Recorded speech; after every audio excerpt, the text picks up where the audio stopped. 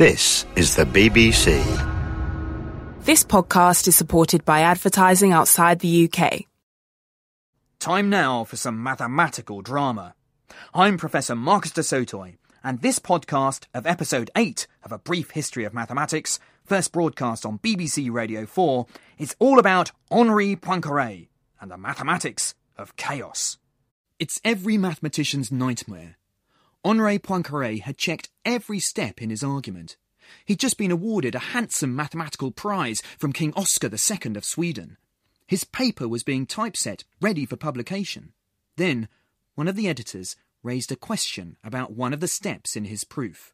Poincaré looked again and realised he'd made a serious mistake. He wrote to the head of the prize committee, Mittag Leffler, hoping to limit the damage. I will not conceal from you the distress this discovery has caused me. I do not know if you will still think that the results which remain deserve the great reward that you have given them. In any case, I can do no more than to confess my confusion to a friend as loyal as you. I will write to you at length when I can see things more clearly. It was embarrassing. But this unfortunate error later led Poincaré to an astonishing mathematical conclusion. There are certain problems out there in the world for which mathematics cannot predict the solution. The universe may be written in a mathematical language, as Galileo said, but that doesn't necessarily make it predictable. The mathematics that Poincaré described gave rise to the so-called butterfly effect. The notion that a butterfly, flapping its wings in, say, West Africa, makes tiny changes in the atmosphere that can cause a tornado in Tokyo. It's the reason weather forecasting is highly unpredictable. I do feel a little bit better in the fact that there is a fairly solid mathematical reason why we don't always get the forecast 100% accurate. And that is all down to the chaos theory, really. The mathematics of chaos may not sound like a terribly helpful concept for solving scientific problems, but it does have its uses. We now know that there's chaos at the heart of many natural systems, from ant populations to the beat of your heart, from the weather to our solar system. And it's used by astronomers today to help answer all sorts of questions about the future of our universe. We know that the Earth's been hit by asteroids in the past, and a very small change in, let's say, our knowledge of the orbit of that asteroid can make all the difference between the Earth getting hit and our species being wiped out, and the Earth escaping completely unharmed. So it is extremely practical right to this day to know what chaos is. A Brief History of Mathematics with Marcus de Sautoy.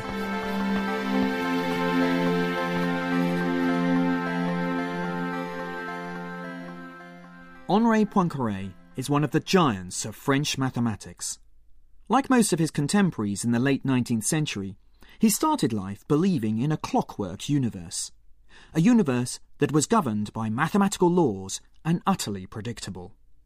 And in this sense, as you may have heard earlier in this brief history of mathematics, his approach was not unlike that of Sir Isaac Newton 200 years before. But this time, the relationship between mathematics and science proved to be a little less straightforward. In 1885, King Oscar II of Sweden and Norway decided to mark his 60th birthday by offering a mathematical prize. 3 eminent mathematicians were convened to choose an appropriate mathematical challenge and to judge the entries. The question they posed was, can we establish mathematically whether the solar system will continue turning like clockwork, or is it possible that at some point in the future the Earth might spiral off into space and disappear from our solar system? Poincaré decided that he had the skills to attack it. But as he began to investigate the mathematics of the solar system, he found himself heading into incredibly difficult mathematical territory. To simplify things somewhat, Poincaré began by considering a solar system with just 2 planets. Isaac Newton had already proved that their orbits would be stable, and from here he began to explore what happens when another planet is added into the equation. The trouble is, as soon as you have 3 bodies in a system, the Earth, Moon and Sun for example, the question of whether their orbits are stable gets very complicated indeed, so much so that it stumped even the mighty Newton. To consider simultaneously all these causes of motion And to define these motions by exact laws, admitting of easy calculation, exceeds, if I am not mistaken, the force of any human mind. Undeterred, Poincaré set to work, and though he couldn't crack the problem completely, the paper he submitted on the so-called three-body problem was more than good enough to secure King Oscar's prize. Gaston d'Arbeau, the permanent secretary of the French Academy of Sciences, declared, "From that moment on, the name of Henri Poincaré became known to the public, who then became accustomed to regarding our colleague no longer as a mathematician of particular promise, but as a great scholar of whom France has the right to be proud." Preparations began to publish Poincaré's solution in a special edition of the Royal Swedish Academy of Sciences journal Acta Mathematica, and it was at this point that the dreaded error in Poincaré's paper came to light. Poincaré telegraphed Mittag-Leffler to break the bad news and tried to stop the paper from being printed. Publishing an erroneous paper in honour of the king would have caused a furore. Mittag-Leffler was extremely perplexed to hear the news. "It is not that I doubt that your memoir will be regarded as a work of genius by the majority of geometers, and that it will be the departure point for all future efforts in celestial mechanics. Don't therefore think that I regret the prize. But here is the worst of it. Your letter arrived too late, and the memoir has already been distributed." Mittag-Leffler's reputation was on the line for not having picked up the error before they'd publicly awarded Poincaré the prize. "Please don't say a word of this lamentable story to anyone. I'll give you all the details tomorrow." And the next few weeks were spent trying to retrieve the printed copies without raising suspicion about the embarrassing mistake. Mittag-Leffler, head of the judges, suggested that Poincaré should pay for the printing of the original version. Poincaré, who was mortified, agreed even though the bill came to over 3,500 crowns, 1,000 crowns more than the prize he'd originally won. Then, like any diligent, or should I say obsessive, mathematician, Poincaré set about trying to sort out his mistake, trying to understand where and why he'd gone wrong. And what he realised was this. It simply isn't okay to approximate in the way he had suggested. His assumption that a small change in the initial starting conditions would only result in a small change in the outcome was wrong. Professor of Mathematics and Astronomy Carl Murray. Poincaré was able to show that you could have a system that could be really quite simply defined, and yet that very simple system could produce extremely complicated motion that you could understand, but that you could not predict. And that's a radical departure. In 1890, Poincaré wrote a second, extended paper explaining his belief that very small changes could cause an apparently stable system suddenly to fly apart. What Poincaré discovered, thanks to his error, led to one of the most important mathematical concepts of the last century: chaos. Now, chaos, as Poincaré proved, isn't the mathematics of randomness or probability.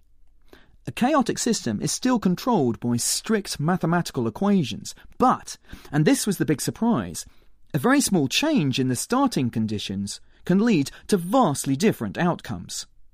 This radical new idea had a massive impact on many, many different areas of science, from how the population of lemmings vary over time to the beat of your heart, and not least in understanding our universe. Before the advent of digital computing in the late 1970s, most astronomers were unaware of the mathematics of Poincaré. I remember an example when I was a research student, and an unusual object had been found in the outer solar system called Object Cole, which was subsequently named Chiron, and it was moving between the planets. And my supervisor said, "I want you to run a numerical model and find out, does it get close to Jupiter or Saturn? Where did it come from?" And so on. So I took the best orbit that was available, ran the model, and got an answer. But then he put some new, slightly different data into the same computer model. I looked again at the same integration and got a completely different result.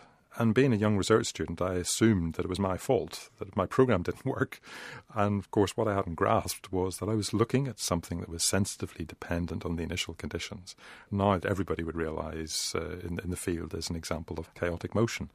But in the late 1970s, people working on celestial mechanics and trying to understand how the solar system worked were just totally unaware of Poincaré's work. And that was an important lesson for me. And the mathematics of that goes right back to Poincaré. Today, every astronomer appreciates the chaos inherent in our universe, thanks to Poincaré's mathematics.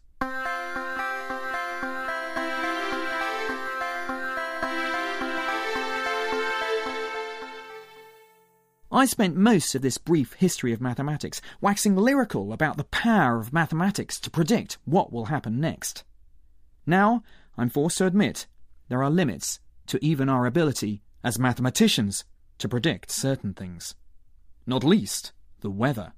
To put it simply, the weather and the atmosphere is, in theory, what we call a deterministic system. So if we knew the exact present state of the weather at every single point on the Earth's surface and in the atmosphere, then we'd be able to predict the weather completely accurately. But in reality, of course, that's never going to be the case. We're never going to know what the weather's doing at every single point in the atmosphere. Weather forecaster Sarah Keith-Lucas. The Met Office receives 500,000 observations a day from weather stations around the world, and they use these observations to estimate, as best they can, the conditions at any particular point on the planet. They have immensely precise equations to describe how the clashing air masses in the atmosphere interact to create clouds, wind and rainfall. And the supercomputers that model the weather are some of the biggest in the world. But because they lack initial data that is 100% accurate, these forecasts will never be totally reliable.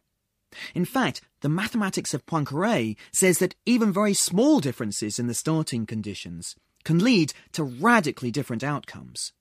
A butterfly in West Africa can affect the rainfall in Tokyo.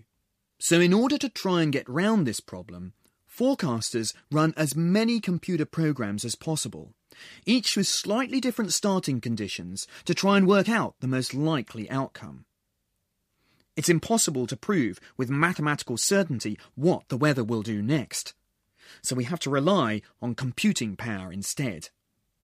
The mix of weather observations and data that we've assimilated all gets put into our supercomputer, which churns out something like 125 trillion calculations per second, which is fairly mind-boggling. And we do something called an ensemble prediction, which is basically where we start off with very slightly differing starting conditions. For instance, the pressure or the winds might be different. We input that into the model many times, and the model generates lots of different forecasts of what's going to happen with our weather in the future. So then we compare all those multiple different forecasts and we have a look at what's going to happen. Sometimes at 4 or 5 days ahead, there'll be very similar outcomes.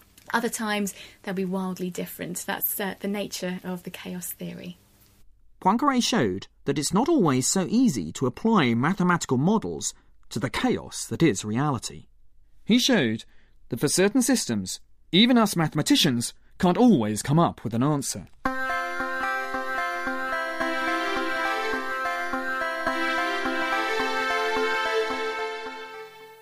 Poincaré's struggle to answer King Oscar's question led to an extraordinary and humbling mathematical revelation. And in case you're still wondering if our solar system is stable, the latest computer models suggest something quite sobering. Despite thousands of years of stability, it is possible that a small disturbance by a rogue asteroid could be enough to send our solar system spiralling apart. Poincaré was awarded King Oscar's prize for a bit of mathematics that was wrong, but this led him to an even greater and more interesting result. Even the history of mathematics, it seems, is at times a little chaotic. Thanks for listening to this podcast from BBC Radio 4 with me, Marcus de Sotoy. And if you enjoyed this episode, don't forget you can collect the whole set. All 10 episodes of A Brief History of Mathematics, as well as the terms and conditions, can be found at bbc.co.uk/podcasts.